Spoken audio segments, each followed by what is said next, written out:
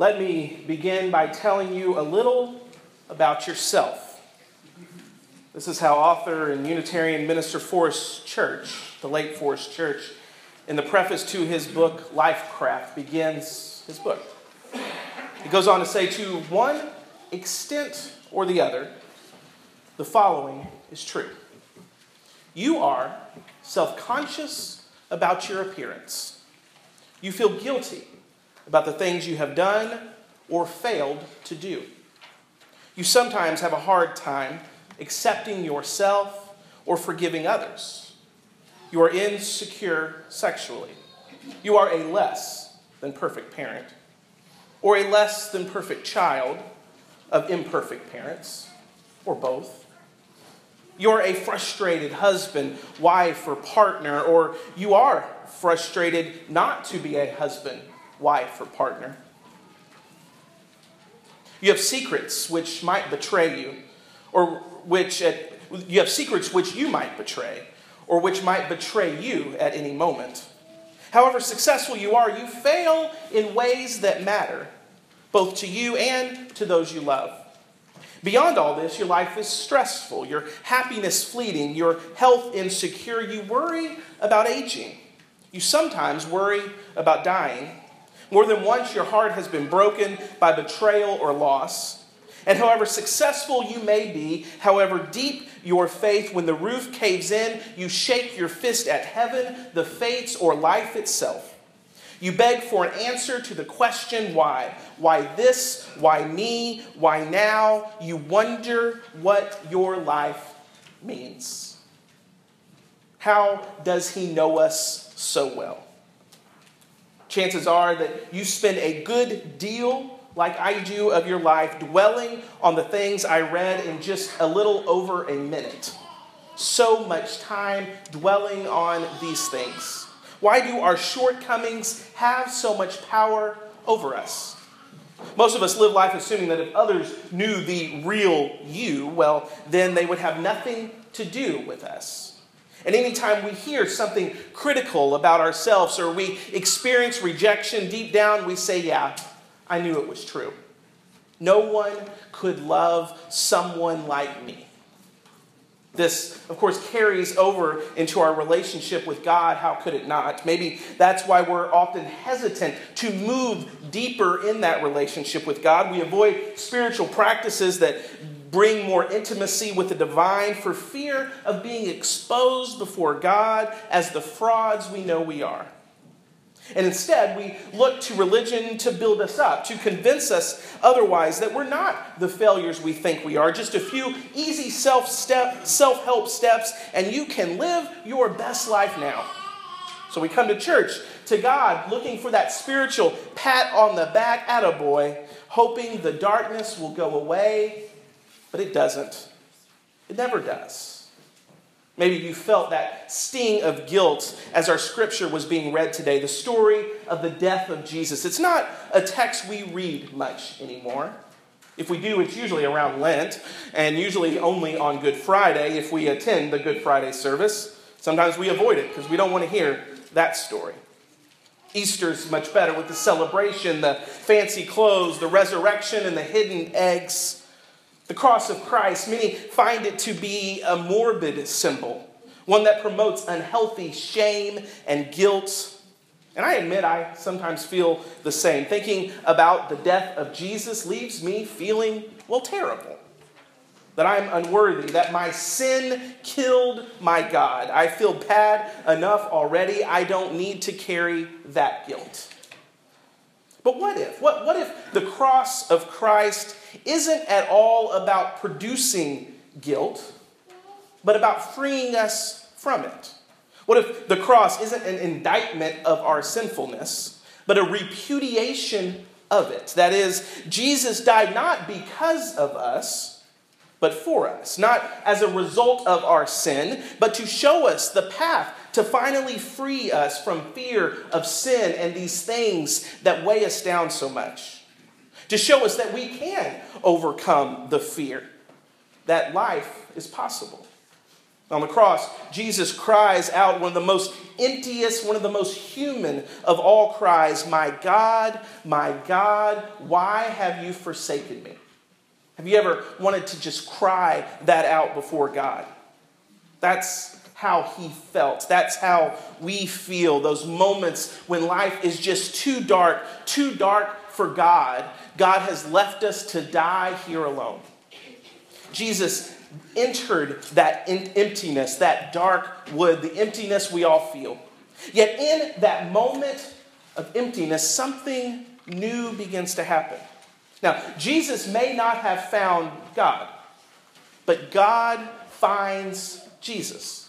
And there on the cross, as Jesus breathed his last, God took over in the emptiness and opened the door to life.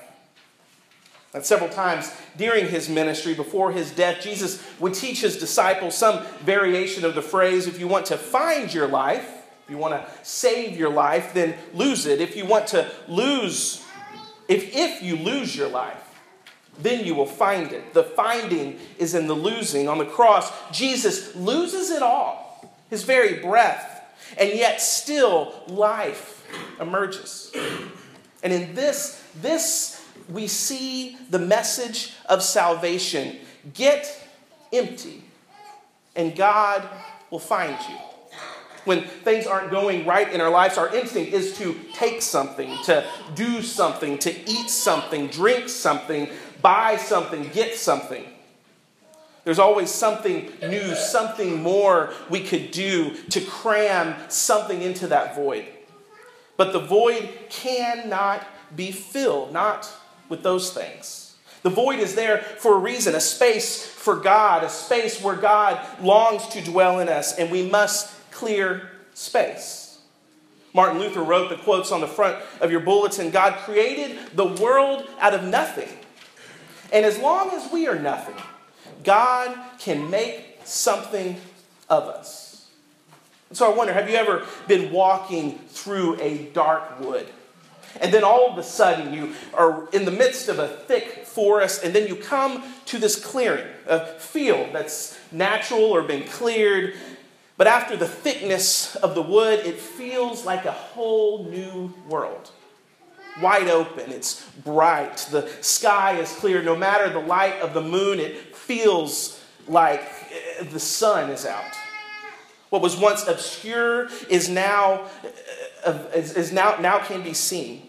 Your eyes are opened, and you can breathe for a moment deeply again. The fear you felt in the darkness goes away as you look up at the night sky and see stars you did not even know existed. The vastness of the heavens stretched before you. When you finally cross the field and you enter back into that dark wood, you enter renewed, perhaps even inspired. The emptiness is real, but you feel full again. In the reading that Marty read from us from Parker Palmer, he talks about this emptiness as if it were a gift to him. His intellect was useless, he said. My emotions were dead, my will impotent, my ego shattered.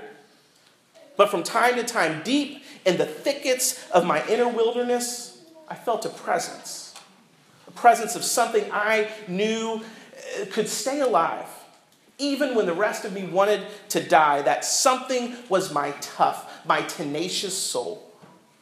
And we are so good at being filled with good things and bad things, so stuffed that for many of us, we haven't seen our soul in a very long time.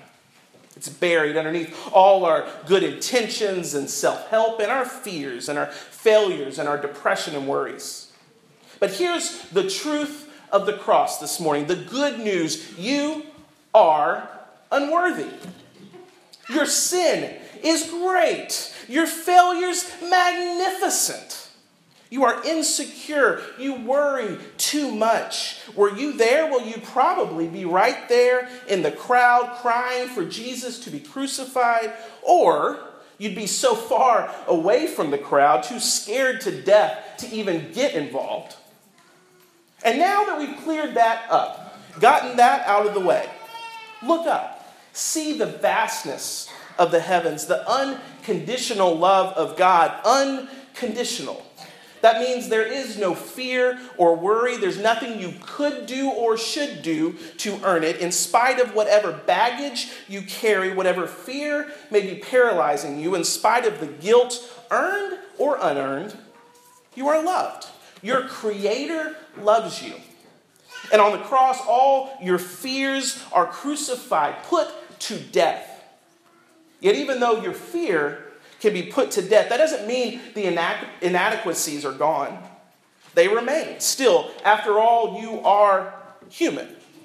But whoever said being human was a bad thing? It is what you are. It is what God created you to be. And it is what God left the vastness of those heavens to enter into the dark wood of life and become human, so that we could learn how to be human and how to be like the divine. And so now that we've emptied ourselves of our fear, God can then find us in our emptiness, in the forsakenness. God is there. And there is where life can begin again. Amen. In a moment, we're going to come to the table of Christ. But before we do, as we've done during Lent, we're going to have a moment, a prayer of confession. I invite you to join me in the words printed in the bulletin. As we breathe in deeply and say these words together.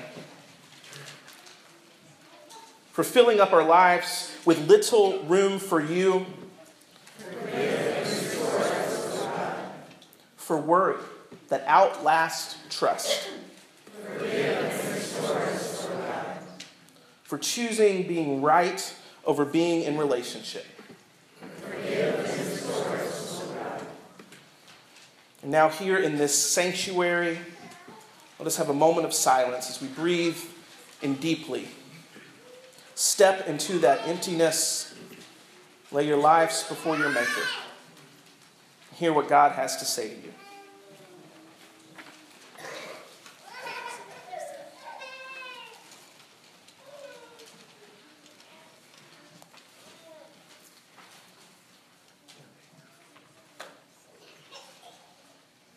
All of these hurts, pains, imperfections, insecurities, we empty out before the cross.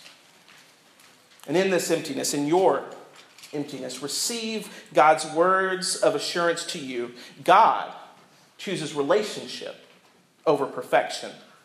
We are loved by God always, and no matter where we are or what we have, God is always with you, forgiving and restoring you to wholeheartedness.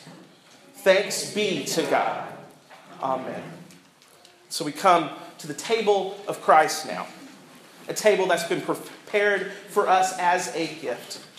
A gift that we have not earned, but a sign of God's love always for us. It was in the moment of darkness, of betrayal, that Jesus set this table for his disciples, where they could always remember, no matter where they were, God was there. And God is here with us now. Let us sing our hymn of communion, Be Still My Soul, number 566. We'll sing the first and the last verse. First and the last verse.